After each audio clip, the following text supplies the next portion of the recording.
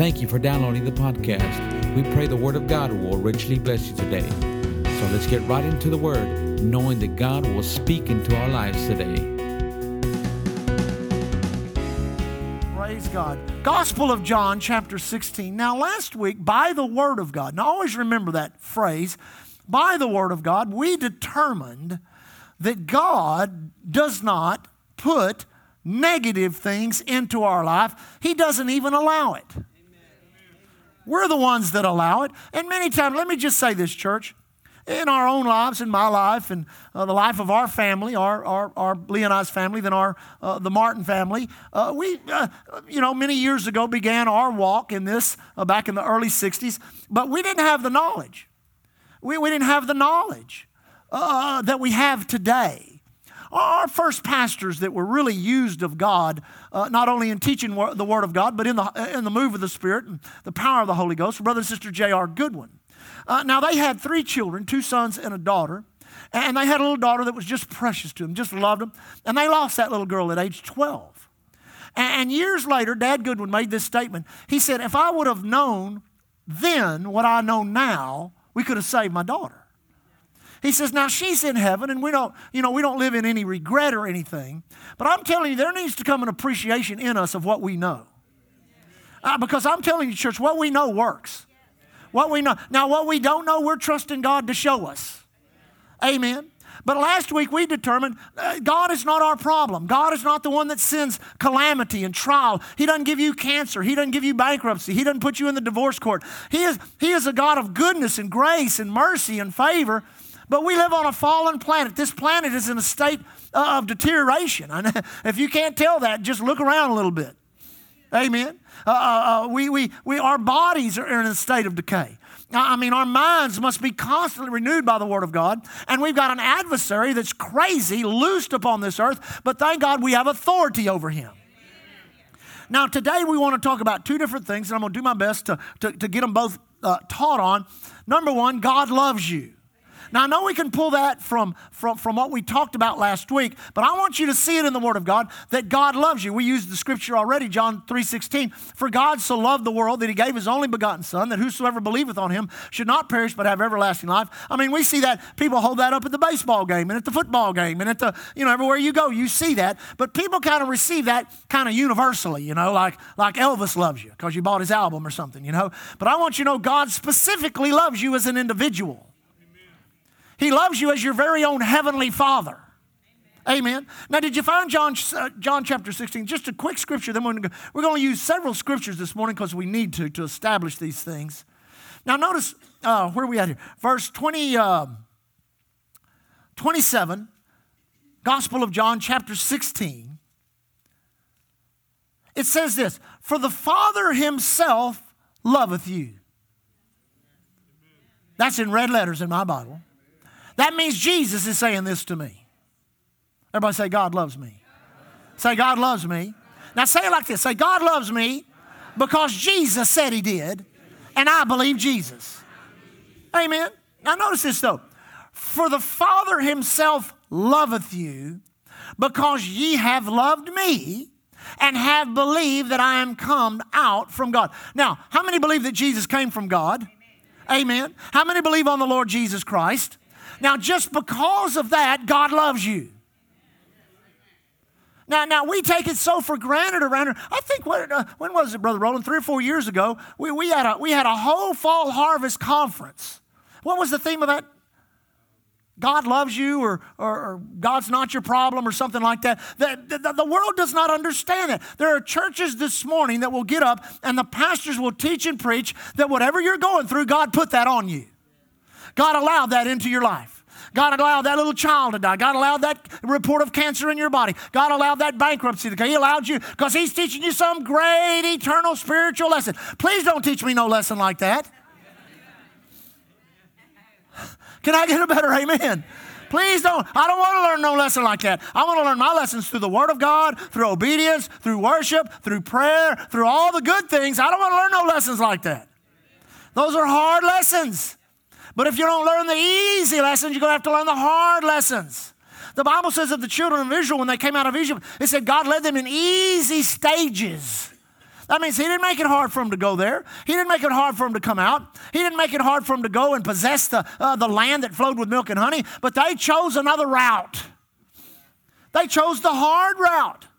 And listen, I plead with you as your pastor this morning, don't choose the hard route. You say, why? Because the hard route's the hard route. God loves you. He cares for you. He just wants to do all this good stuff for you. Now go to Ephesians real quick. Go to Ephesians chapter 2.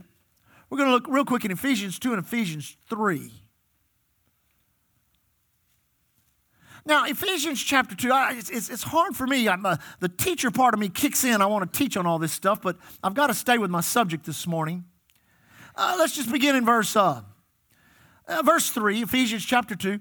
Among whom also we had our conversational lifestyle in times past in the lust of our flesh, fulfilling the desires of the flesh and of the mind. Now, this describes us before Christ. And were by nature children of wrath, even as others. Now that's all of us before Christ. That's all of us before salvation. That's all of us. It's just the nature of a sinner to sin. Amen. I was out in a field yesterday, and we drove into this field in a four-wheeler, and there were probably 30,000 ducks and geese in that field. And they rose up off of that field, and you know what? All of the geese were honking, and all of the ducks were quacking. You know why? Are you ready? It's real simple. It's their nature.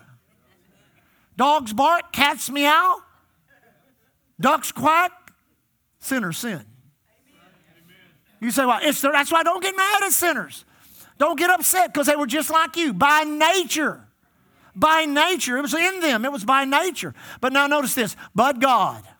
Oh, thank God for all the but gods in the Bible. But God, who is rich in mercy. Now listen to this. For his great love wherein he loved us. I mean, he loved us with a great love. And he loves us with a great love. Not just love. I'm telling you, when it came time to translate the Word of God from that Aramaic into the Greek, from the Greek into the English when King James did it, they could not find any other word in John chapter 3 to put in there. So they just put, God so loved the world. He so loved the world. It's a great love. It's an unmeasurable love. It's a bountiful love. And it's a love that's extended to every person on the planet, to whosoever will. Listen, the problem with a lot of people, when they reject God, they don't realize they're rejecting his love. You can fight doctrine. You can fight the church. You can fight tradition. You can fight religion. You can fight all kinds, but you can't fight the love of God, because once the love of God gets a hold of you, there is nothing you can do. It will melt you like an ice cube in July in Galveston. It'll melt down your inhibitions. It'll melt your sin down. I'm telling you, when he touches you with his love, there is nothing on this earth that can be compared to it. You being here today is a testimony of that. Now just turn the page over to chapter 3. Chapter 3, this great prayer that is prayed, beginning in verse 14. For this cause I bow my knees unto the Father of our Lord Jesus Christ, of whom the whole family in heaven and earth is named, that he would grant you according to the riches of his glory, to be strengthened with his might by his Spirit in your inner man. Now notice this. That Christ may dwell in your heart by faith, that you being rooted and grounded in love. Now, what does God want you rooted and grounded in? But it's his love towards you. Many times we think our faith is rooted and grounded in our ability to love others. Thank God it's not. I said, thank God it's not. Has anybody ever had a love failure? Don't look at me in that tone of voice. Every one of us have.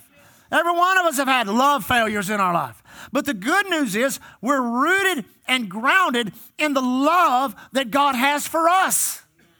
No matter how we fail, no matter where we've missed it, no matter what's happened in our life, God still loves you, and you cannot escape the love of God.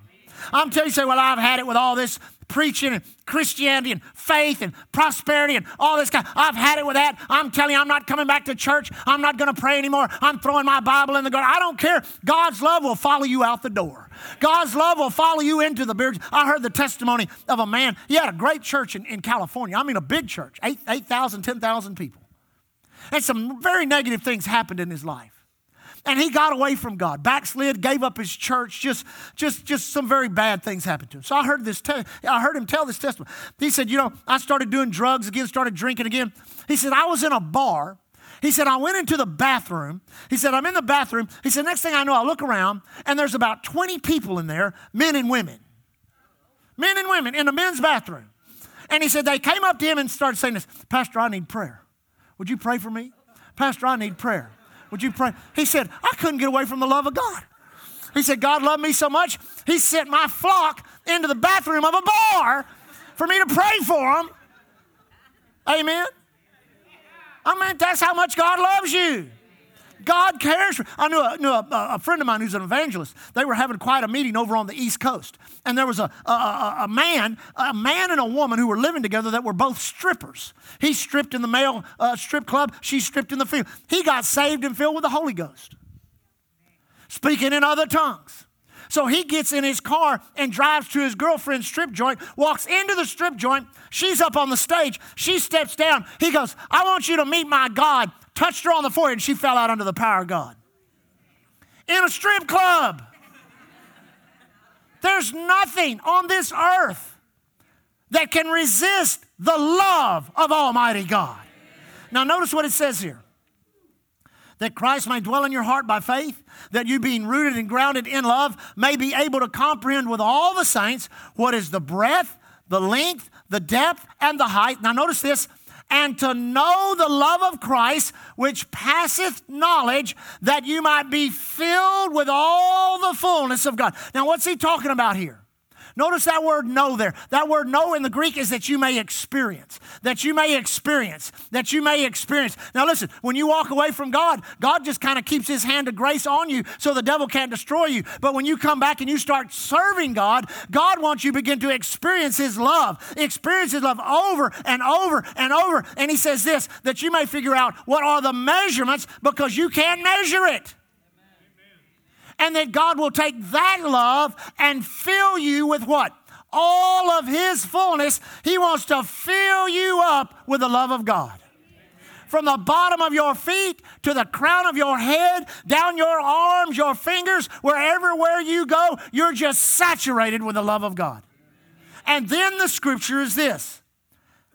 Now unto him that is able to do exceedingly abundantly above all that we ask or think, according to the what? Power that works in you. Everybody say power. Now, that power is the power of God's love. So, well, we need more faith. I'm telling you, you got so much faith in you, you don't know what to do with it.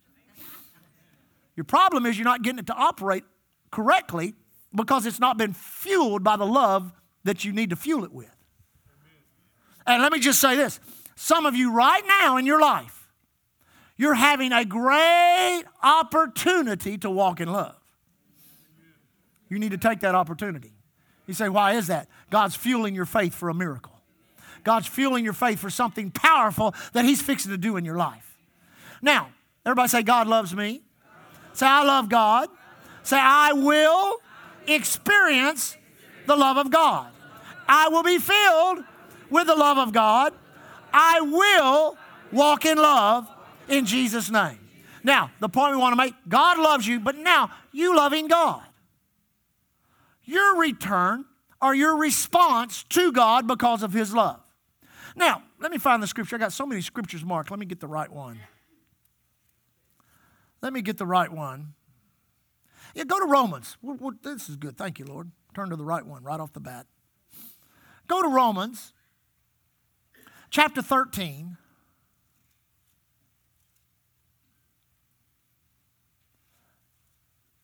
Now, let's just look at one scripture so I don't get myself in trouble. Verse 10, Romans 13:10 says, love worketh no ill to his neighbor. Now, we're going to pick that scripture up either next week or the next week and show you some things about it. I want you to see the second part of this scripture.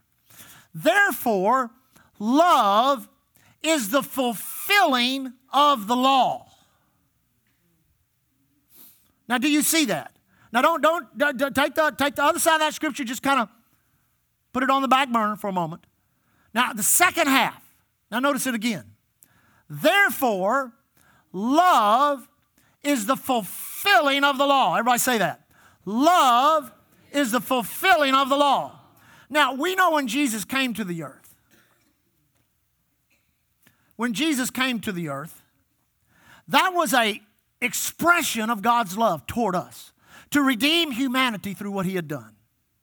Now, we began immediately to see responses. Actually, I'd like to say it like this, on the day of conception.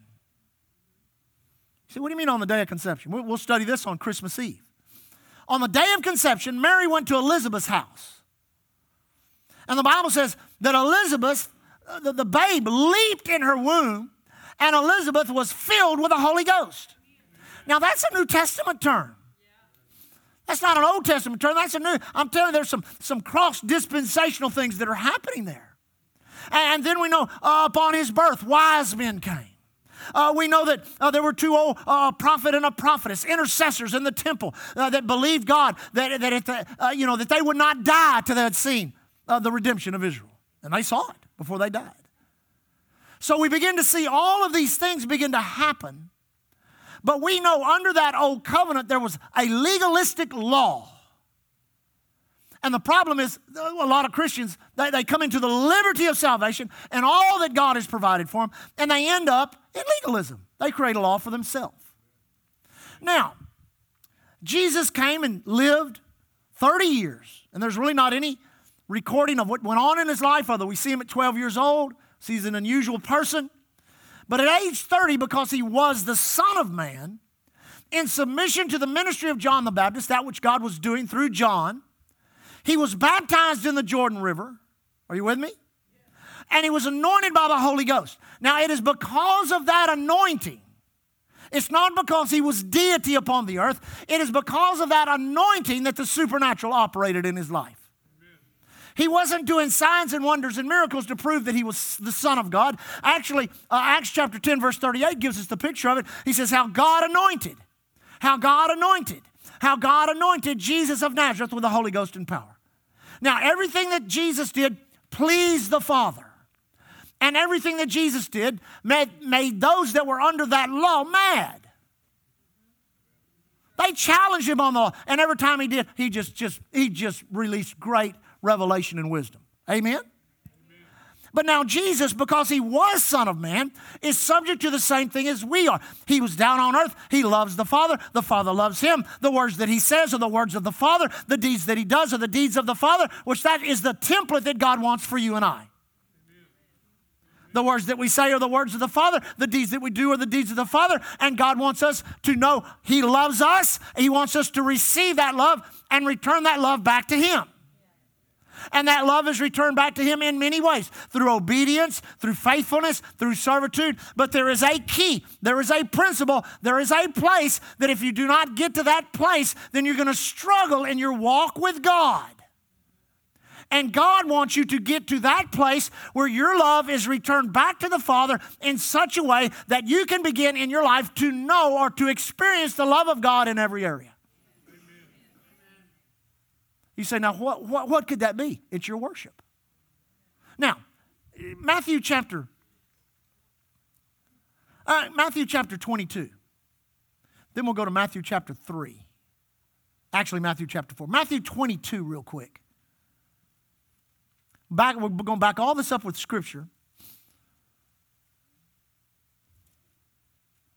Verse 36, 35. Then one of them, which was a lawyer, asked him a question, tempting him and saying, Master, which is the great commandment in the law? Now notice this. Jesus said unto him, Thou shalt love the Lord thy God with all thy heart, with all thy soul, and with all thy mind. Do you see that?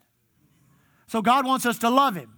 He wants us to return that love, and he wants us to love him with all our heart, with all our soul, our mind, our emotions, our will, and with all of our mind. This is the first and greatest commandment, And the second is like unto it. Thou shalt love thy neighbor as thyself. Now notice this. On these two commandments hang all of the law and the prophets. Now I'm telling you, church, there's something important being said here. There is a principle that if you enter into this, your days of struggling when it comes to serving God are over. Amen? Now he says, listen to it again. He says, on these two commandments, what two commandments? Love God, love your neighbor. Love God, love your neighbor. Love God, love your neighbor. See, here's how it is. We understand that God loves us. God does not want to hurt us. God does not want to harm us. We begin to have an understanding of God loves us. God cares for us. What that does for you is gives you value. Let me try that again. It gives you value. You say, why? Because it counts you as eternal. You see your eternal worth to your Heavenly Father. Now listen, society will value you based on performance. As long as you got a good performance, brother, we'll give you the trophy. We'll exalt you. But you start having bad days, and we won't exalt you no more. We'll take away your trophy. Come on, church. That's exactly what we'll do. But when you begin to realize God loves me unconditionally, God loves me no matter what, God loves me, God cares for me, then all of a sudden, the value that you need as a human being on the earth, mama can't give it to you, daddy, they can give you some self-worth, they can give you some things about you that will help you. But when you begin to realize this being that created the universe, that has created all that was and is and will ever be, this being loves me, he cares for me, he does not want to hurt me, that will cause the value level in yourself to rise to a point where you'll begin to love yourself. You'll begin to value yourself. So many Christians have such a poor spiritual self-esteem. You do not need to have it because it's not based on your performance. You know, God loves Oral Roberts, or God loves Billy Graham, or God loves Brother Copeland, or God loves Brother Rudd. No, God loves you just as much as anybody on the planet. Because it's not based on performance. Then God says, once you figure out that I love you, I care for you, I don't want to hurt you, then I want you to return. I want you to love me. Because if you see I love you and you gain that value and then you love me, then love starts working, love starts operating, then you can begin to love your neighbor. Jesus uses the word neighbor, but in John, the letters from John, he talks about your brothers and sisters in the church. And then as that love develops in us, we love God, God loves us, we love our brothers and sisters in the church, we can take that love and we can shake the island with it, and we can shake Galveston County, and we can shake everywhere we go in the world. We can shake it for Jesus, and we can cast out devils, and we can see the sick get healed, and we can see the oppressed get delivered. You say, why? Because on this hangs all the law and the prophets. That means everything that God has ever said gets activated.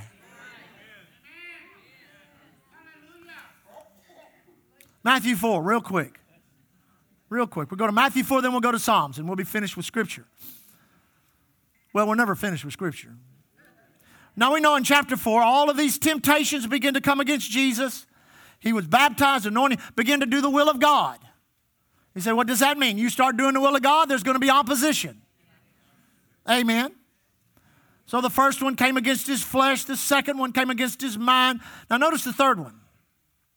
He said, then again the devil taketh them, this will be in verse 8, again the devil taketh them up into an exceeding high mountain, and showeth them all the kingdoms of the world and the glory of them, and said unto him, all these things will I give thee. Now at that point in time, that's what Satan possessed, all the kingdoms of the world. Now this temptation was not just about Jesus getting the kingdoms. Now notice this. He said, all these things will I give thee, if thou wilt bow down, fall down, and worship me. Everybody say, worship me. Then said Jesus, get thee hence, Satan. Now notice this is what I want you to see. For it is written, thou shalt worship the Lord thy God, and him only shalt thou serve. Now here we go. Notice it again. That last phrase. Thou shalt worship the Lord thy God, and him only shalt thou serve.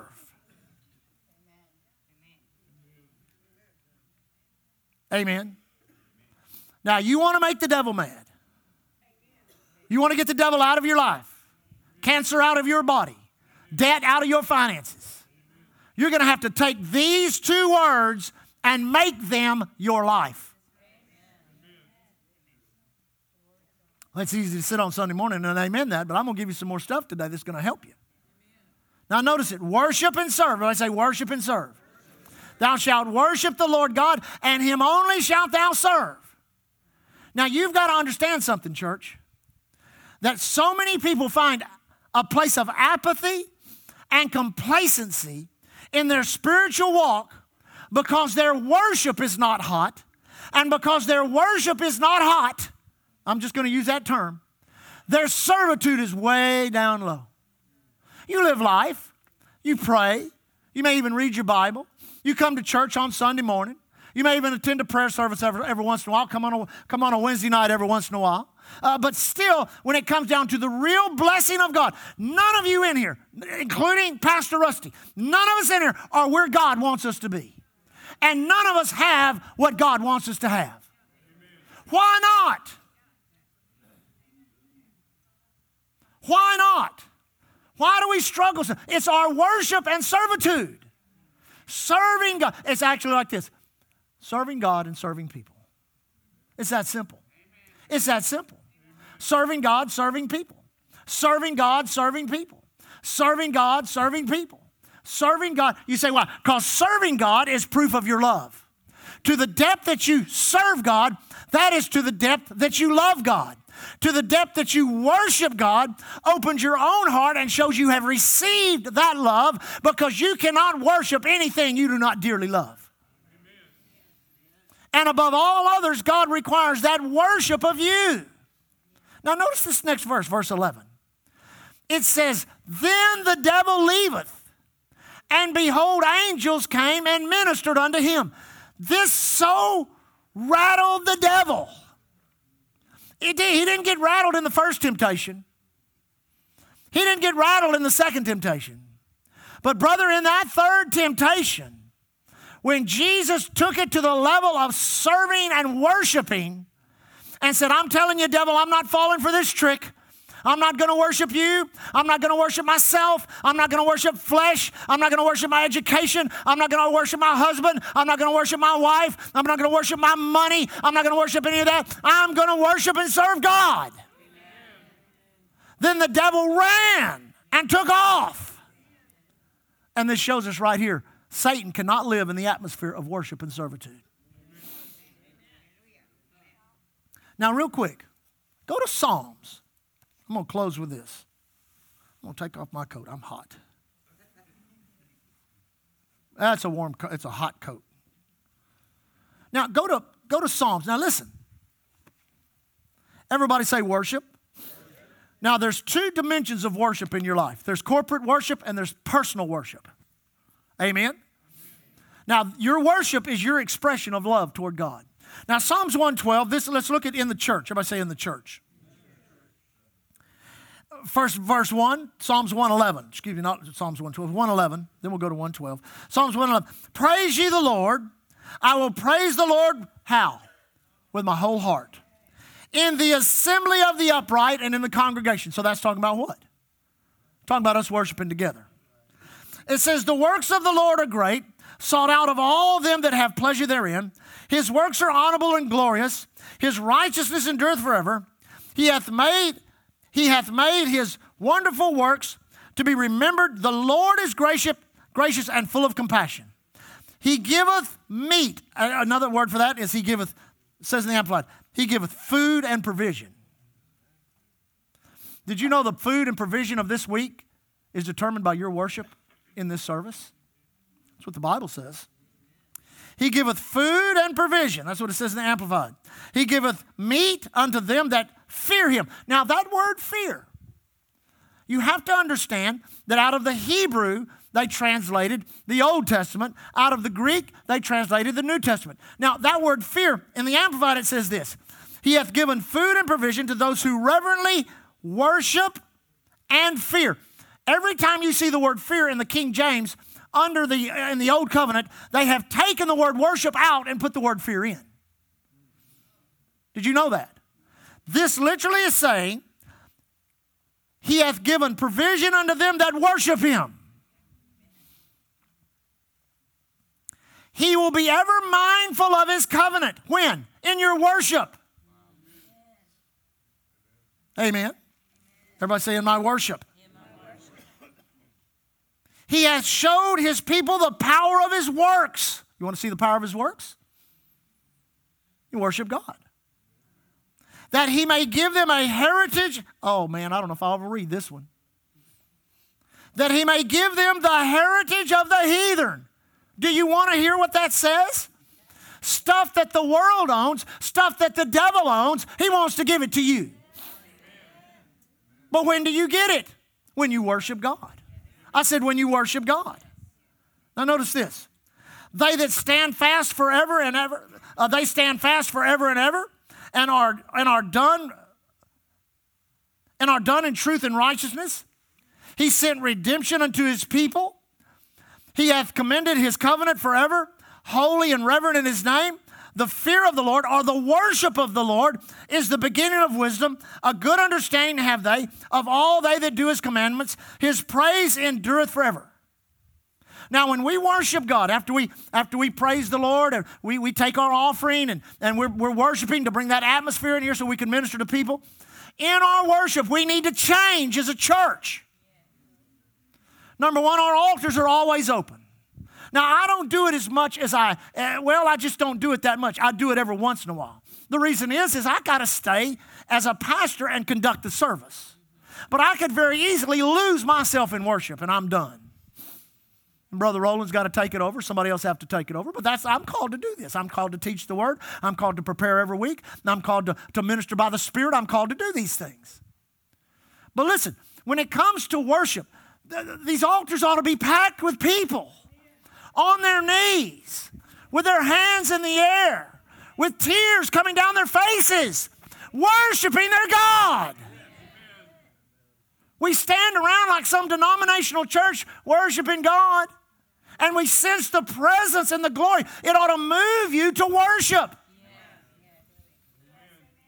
If I'm in somebody else's church, I'm telling you, there are many times when I wasn't preaching at Fire for the Nations, it wasn't my night to preach. I start worshiping God. I'll get caught up. There's been times right here, I'll get on my knees in tears and stuff. I've had to, Roland will see me. He'll carry on the service a little longer so I can compose myself and get up there and do what I'm supposed to do because I'm so overwhelmed with worshiping God.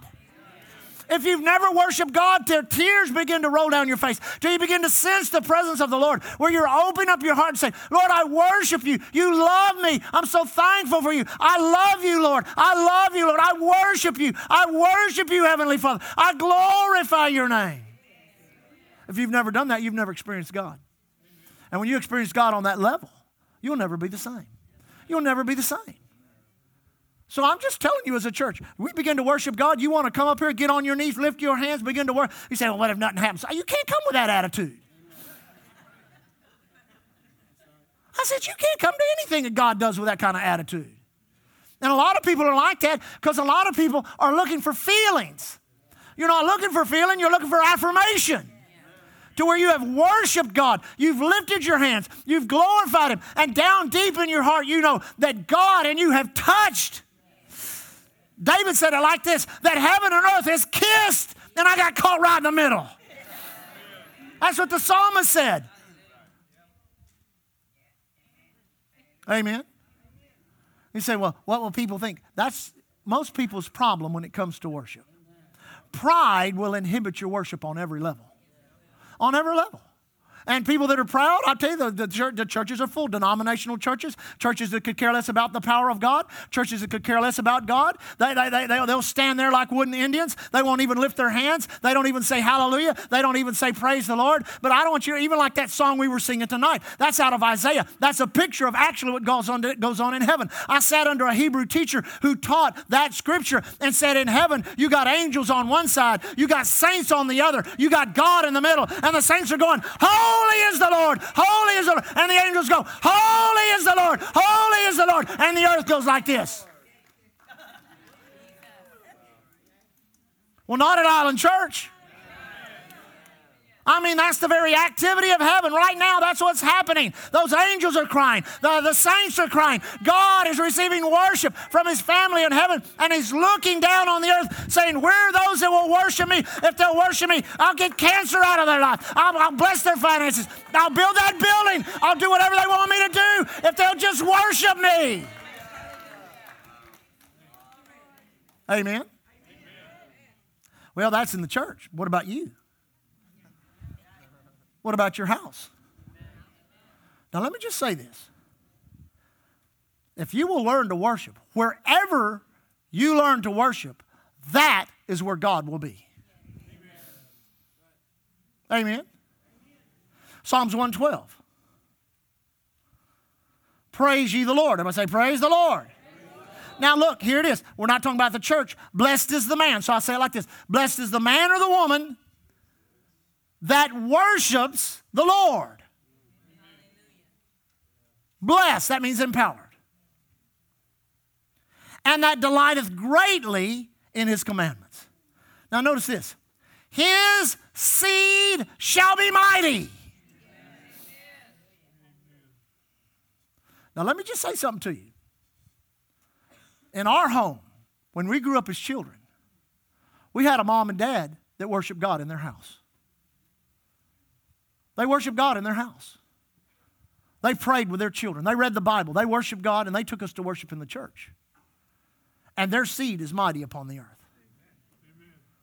I said, their seed is mighty. He said, well, my kids are grown. It doesn't matter. You can worship God and get them back. I said, you can worship God and get them back. But now this is talking about you. That delighteth greatly in his commandments. His seed shall be mighty upon the earth. The generation of the upright shall be blessed. Now notice this. Wealth and riches shall be in his house. Amen. Now Leah and I, we started in this August will be 32 years ago. And we didn't have wealth and riches, and we didn't have a house. We didn't. We didn't have nothing. I had a lawn chair, and I had a spool that had been, some ugly carpet had been put on, and I had a couple of fishing rods, a shotgun, 2 bags of decoys, a Labrador retriever, and 2 surfboards. We didn't have nothing. I'm telling you, nothing to start life with. But we began to worship God. I said we began to worship God in our home. Not because we were in the ministry, not because we were preachers, because we were children of God. And now today, you come to our home. You say, what's in your home? Riches and wealth. Listen, I've heard people say, hey, he lives out there in that big house on the bay and thinks I don't care what you think. God gave me that house. I said, God gave me that house. Because I worship God in my house, he gave me a house. Come on, church. There's no devils in our house. There's no demons in our house. There's none of that. You say, why? We worship God in our house. And when you worship God in your house, God will put riches and wealth and honor and blessing, and he'll give you a house to worship him in. Right, sweetie? I got her crying now. Wealth and riches shall be in his house, and his righteousness endureth forever. Unto the upright there ariseth light in the darkness. Well, you've just never had any darkness in your house. Oh, honey, we have too. We've had sickness come. We've had poverty come. We've had disaster come. We've seen our home destroyed. But I'm telling you, every time darkness came, light rose up in the midst of that darkness, because in our house, we worship God. Come on, church. I'll start getting in the spirit. I can't see these words. Unto the upright ariseth light in the darkness. He is gracious. He's full of compassion and righteousness. A good man showeth favor and lendeth. He will guide his affairs with discretion. Surely he shall not be moved forever. The righteousness shall be an everlasting remembrance. Listen to this. He shall not be afraid of evil tidings. Why? His heart is fixed and trusting in the Lord. Yes, we've had evil tidings. Yes, we've had things said to us by doctors and by bankers and by everybody else you can think of. But I'm telling you, none of them moved us because we worship God. Because we worship God in our home. Everybody say, worship God. He hath dispersed. He hath given to the poor. His righteousness endureth forever. His horn shall be exalted with honor. He's talking about you. The wicked shall see it and be grieved. Do you make the world mad? Does the world look at you and say, I don't like that? Amen. I remember years ago, Brother Kenneth Copeland was believing God for an airplane, for a jet. Some of y'all know this testimony. And Dr. Oral Roberts and his son Richard were praying at Oral Roberts because they were in such debt. And so they were praying about a seed to give. So they went up in the prayer tower and began to worship God. And so he cried out to God, said, God, this is your college, this is your university. We're millions of dollars in debt. He said, why don't you give me some money so I can pay the debt off this school? Now, this all came to him in worship, in worshiping God. And he said, God spoke to him and said, well, you ain't got nothing out there I can work with. He said, if you've already exhausted the return on all the seeds you've given, you're going to have to give something. He said, what can I give? And the Lord said, give that jet to Kenneth Copeland. $4.5 million jet. He's like, what? Because in worship, there's sacrifice. In worship, God will talk to you. And in worship, God will minister to you. And in worship, God will give you instructions. But when you get those instructions, some of y'all remember when this happened because it's all over the news. He talked about needing $9 million and he was going to go home to be with the Lord. Boy, the news chewed him up. The wicked were grieved with that. Amen. It's all over the news. Well, he got up. He told his son. They wrapped that thing up. They called the Copelands. They come picked it up and it was done. Next thing you know, some heathen racetrack owner that could care less about God, the things of God. He was so grieved every night hearing about this preacher saying he was going to go to heaven if God didn't give him $9 million. He wrote a check for $9 million. What did it say in 1:11? That the heritage of the heathen would belong unto us. I'm telling you, we could be so blessed by God. God could put his favor that I'm telling you, Budweiser would come write a check for that church and say, build that church and quit praying like you're praying. We say, no, we'll build the church, but we're going to keep praying like we're praying.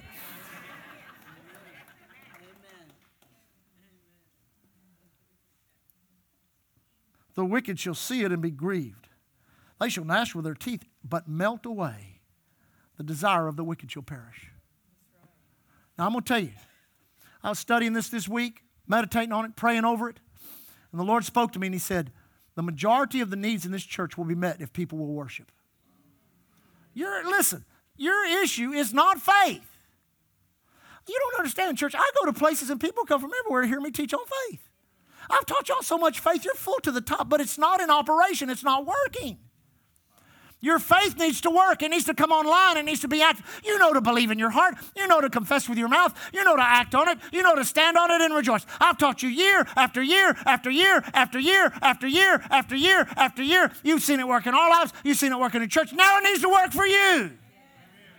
And the hidden component, that's what you do not see, is the worship that Leah and I have together as a husband and wife. We worship in our home, then we come. I'm telling you, when she's 90 years old, she's going to be up there worshiping God.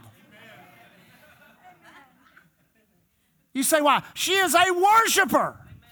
She worships him, and so do I. Listen, men, don't you, we'll let the wife do it. Honey, you heard what he said. You'll never get nothing. You need to walk in your house, man. You need to put your hands up. You need to say, devil, this house is going to be a house of worship. We're going to begin to worship God in here. God's going to bless my family. God's going to bless my children. My sons and my daughters shall prosper and be blessed. They shall succeed in everything they do. They got everything they put their hand to will prosper because I'm going to worship you, God. I'm going to worship you, Lord. I'm going to walk up and down. I'm going to walk up and down my halls. I'm going to walk into my bedroom and I'm going to worship you. And I tell you, start out by yourself. It won't be long. You'll look behind you and there your wife will be worshiping. You'll look behind and there your son or your daughter. They'll be worshiping God. They'll be magnifying God. Next thing you know, God will set up a habitation in your house. And where God lives, the devil can't live. And in our church, thank God, today we started praising God and the anointing just came in. We sing out our praise. We started to, and listen, when worship begins to, when we begin to praise God and you sense that anointing, that's your cue. Dance, to shout, to run, to praise God, to worship God, to activate that thing on the inside of you. Listen, faith is looking for an expression through you. It's not just standing there, well, I believed in my heart. I confessed with my mouth. Now I'm just waiting for God to do something. He's waiting for your worship. He's waiting for your praise. He's waiting for you to act like what you're believing Him for is yours now, is yours right now. For the church that the building is on. We've done that so much. That's why every offering we say, thank you, Lord. Thank you, Lord. On Saturday nights, I walk around here. I worship you, Lord. I thank you for that building. I thank you that it's mine. Come on, church. That's why in our home, we say, Father, we thank you. This is not a place the flu can stay. This is not a place colds can come. This is not a place disease can abide. This is not a place of debt or lack. This house that you've given us. This house is a place of, but we did that in our little house that we didn't even own, that we rented. And then God gave us a better house. Then God gave us a better house. Then God gave us a better house. And then God gave us a better house. And He just keeps giving us more and better and more and better and more and better. You say, why? Because we keep on worshiping and worshiping, because the more you do it, the more you want to do it. Amen. You worship God 10, 15 minutes and go to work. You'll find out that you'll have one of the best days you've ever had in your life. You'll be positive. Your attitude will be up. Nothing will really fail. You worship God 30 minutes. And you'll feel some fire. I'm telling you this from experience. You'll sense some, I'm going to tell somebody about Jesus today. That's why Jesus doesn't get promoted near as much, because people don't worship Him. Amen. Now you worship God for an hour. You'll start out, your mouth will start to get dry. Then you'll find this sweet kind of taste in your mouth. You'll start sensing there's something here other than me. You worship God for 2 hours. Now, when I was in Bible school, I had an experience in the prayer. I'm gone over time. Is this okay? I had an experience in the prayer room at Lakewood that just, I still to this day, I don't know everything about it. It was incredible. And so, about 3 weeks later, I don't know where my parents were gone somewhere because they weren't at home. I remember this. And I began to worship God in their home, in their house. And I worshiped God for about 2 hours. And I'm telling you, I came around where our kitchen was. There was a door. There was a kitchen like this, and then what would you call it? Like a breakfast nook, and then a door that went into the formal living room. And I came by that table and walked in to that living room. And when I did, I walked into the glory of God. This just as a Bible school student, after worshiping God for 2 hours. And I'm telling you, I hit the floor. Boom! I couldn't get up. I was glued to the floor. And the glory of God just filled. I've never told anybody. The glory of God just filled that room up. Filled that room. From that point on, I never had a problem with school. I mean, I was ready to give up because I wasn't a very good student. I couldn't study, and the Lord spoke to me and said, you're going to have to learn to do this by faith. You're going to have to learn to worship me. And I started worshiping God. And from that point on, I had such an easy way through Bible school that I got an award for academic excellence. Hangs in my office right now. That's been 30-something years ago. Came from worshiping God. Amen. Let me tell you something, church. If you will worship God, what does it say? When Jesus spoke to the woman at the well, I'll close with this. He said God does what? Doesn't say He seeks for fame and fortune. Doesn't say He's seeking for great people with great ability. He says He seeks for those that will worship. And worship Him in spirit and truth. Some of you don't even have a song. You say, what do you mean by that? I mean, Lee, you can ask Leah. I'm always singing some song around the house. You say, why? Because the devil hadn't stolen my songs. I sing old hymns. I sing all these songs. I just do it all the time. If you don't have a song, you need to get a song. You need to make a decision in your own heart. I'm going to worship God. I'm going to worship God at church. When the worship strikes up, I don't care what people think about me. I'm going to come down to that front. I'm going to kneel at that altar. I'm going to lift my hands. I'm going to worship God. You see what will start happening in this church. It'll change this church radically. You go to your home, you lift up your hands, you walk, whether it's a trailer house, a one-room apartment, or whether you live in a mansion on a hill someplace. You go start walking around that house, worshiping God, glorifying God for who He is. You watch how your home changes. You watch how your house changes. You watch how God starts blessing you. Because I'm telling you, God's blessings are wrapped up and ready to be poured out in the lives of those that will worship Him. Your worship is your expression of your love to your God. Well, God knows I love Him. No, He doesn't. He does not believe a word you say. I'm going to tell you that. I'm going to tell you. Well, God knows I love Him. No, He doesn't. You have to show Him. I said, you have to show Him.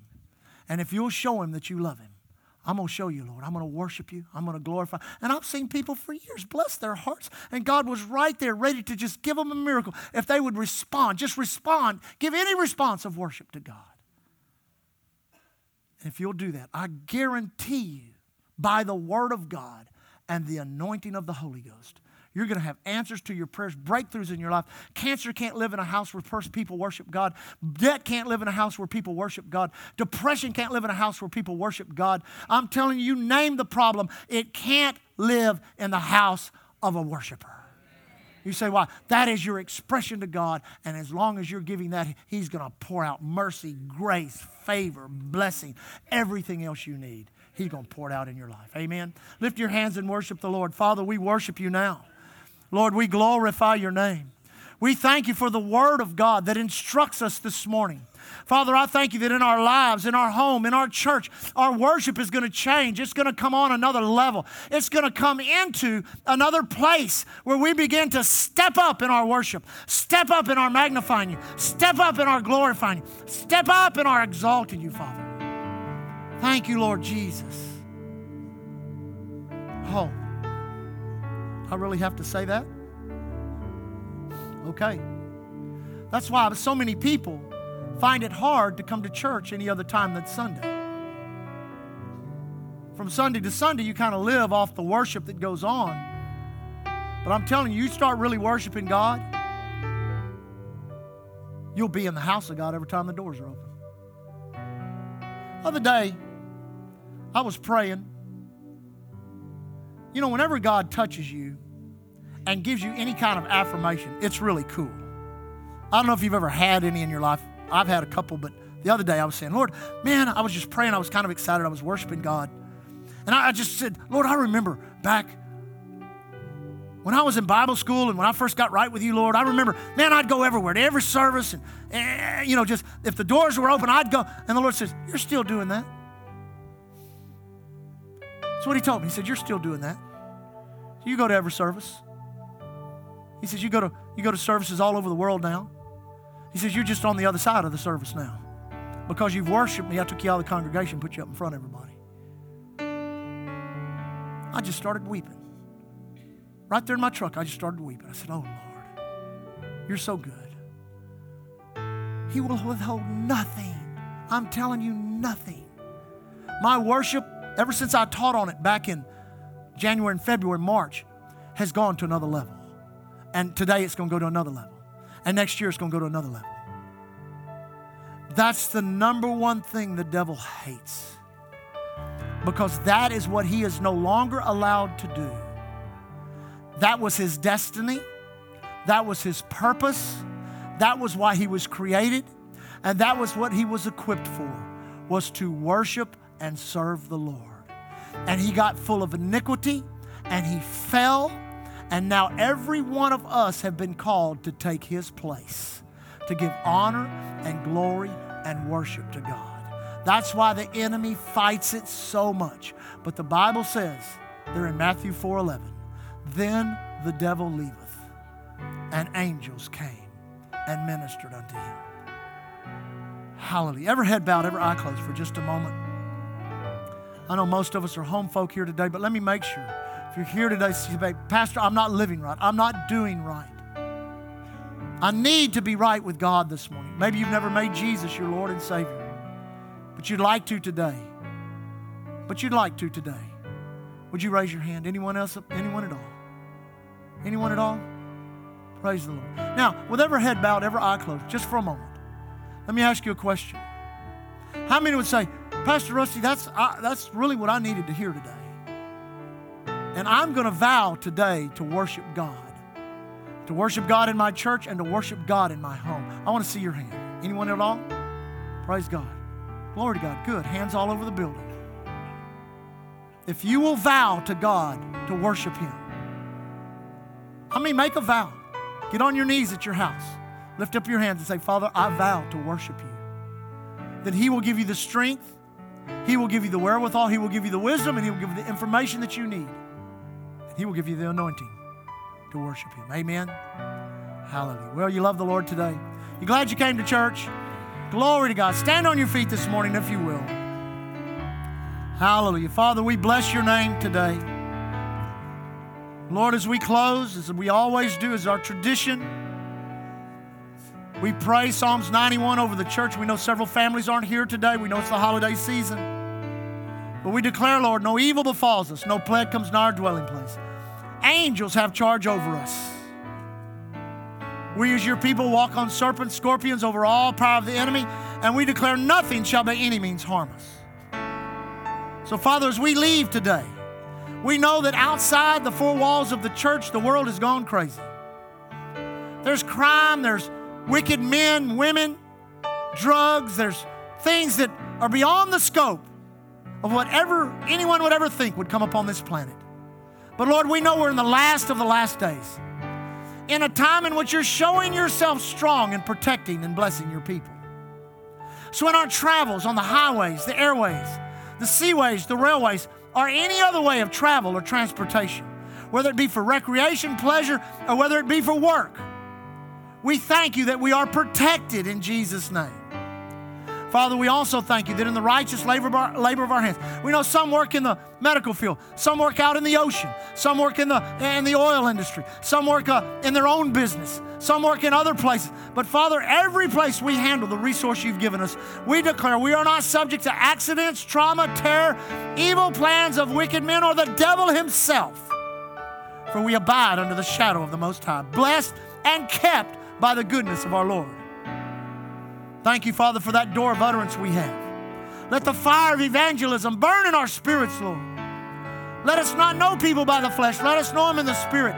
Let us see our neighbors, our coworkers, our friends, those we go to school with, as people that are lost, undone, without God, needing a Savior. Thank you for that door of utterance. Lord, we leave today walking in faith and love towards you. We leave today walking in love toward one another. Thank you for our church. We leave as the ambassadors of Christ you've called us to be. Thanking you, Lord. Here at Island Church, we're covered by the blood, empowered by the Word, and anointed by the Holy Ghost. Thank you for joining us. We trust you enjoyed the message today. For services and special events, visit our webpage at www.islandchurchgalveston.com. You can contact us by phone at 409-770-9113. We are located at 2411 69th Street, Galveston, Texas. And remember to keep looking unto Jesus. He is the author and the finisher of our faith.